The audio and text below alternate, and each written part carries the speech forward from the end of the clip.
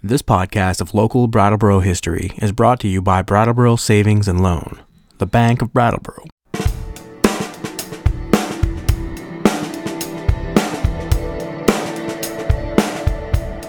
This week in Brattleboro history, we're going to continue with our visit with local resident Peter Root, who grew up in Brattleboro in the 1950s and remembers his youthful years on Canal Street.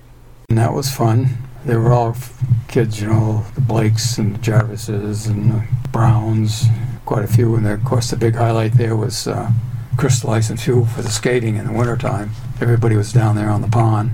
I was what you call a street kid then. We'd walk down Brattleboro for any activities. And of course, movies were a big thing, 10 or 15 cents, and buy you all the candy you wanted and see a good show. So we go to Paramount and even the auditorium and Latches.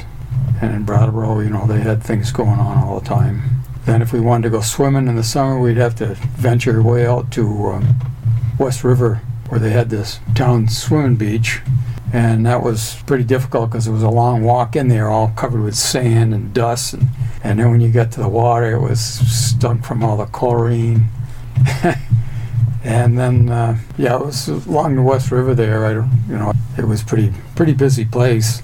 And now, where exactly was it on the West River? Well, if you just look across from where the cheese factory is, the new cheese factory, way at the other end where the water is where the beach was. By the time you got out there, you were ready for some water, but when you left, it's a long walk back to Canal Street. Sure, yeah. And now, Main Street in those years was very busy. It seemed like it was before Putney Road had been developed. Oh, yeah. So all your shopping was done pretty much down there, wasn't it? Yeah, sure was. We'd go shopping all the grocery stores around Main Street. Of course, the Woolworths and M.H. Fisherman and Red Circle on Elliott Street, Sam's Army and Navy, of course. In those days, it was Glannis's. They were down at the foot of Main Street, and get your baseball supplies more or less there. At Christmas time in those days, the Legion would put on parties, and Redmonds and all the clubs. And then the recreational hall, I think it's the Gibson Center, they'd have a Christmas party, and so they were always packed. Yeah, you did all your shopping. Nobody even thought, I guess, of going out of town.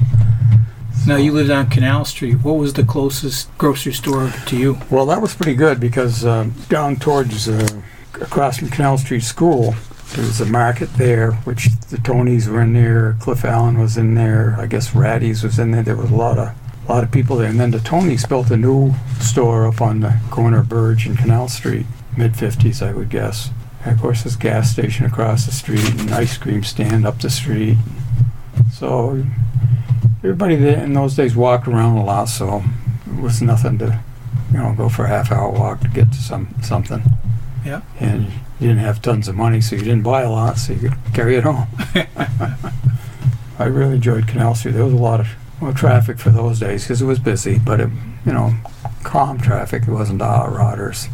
Well, it was Route 5, right? And that was the main way to get up and down the state. Oh, yeah. In those days, there was a lot of night truck traffic because they all came from Bellows Falls and points beyond, down through to get, south, go to New York. We'd like to thank Brattleboro Historical Society board member Peter Root for sharing his memories of growing up on Canal Street this week in Brattleboro history.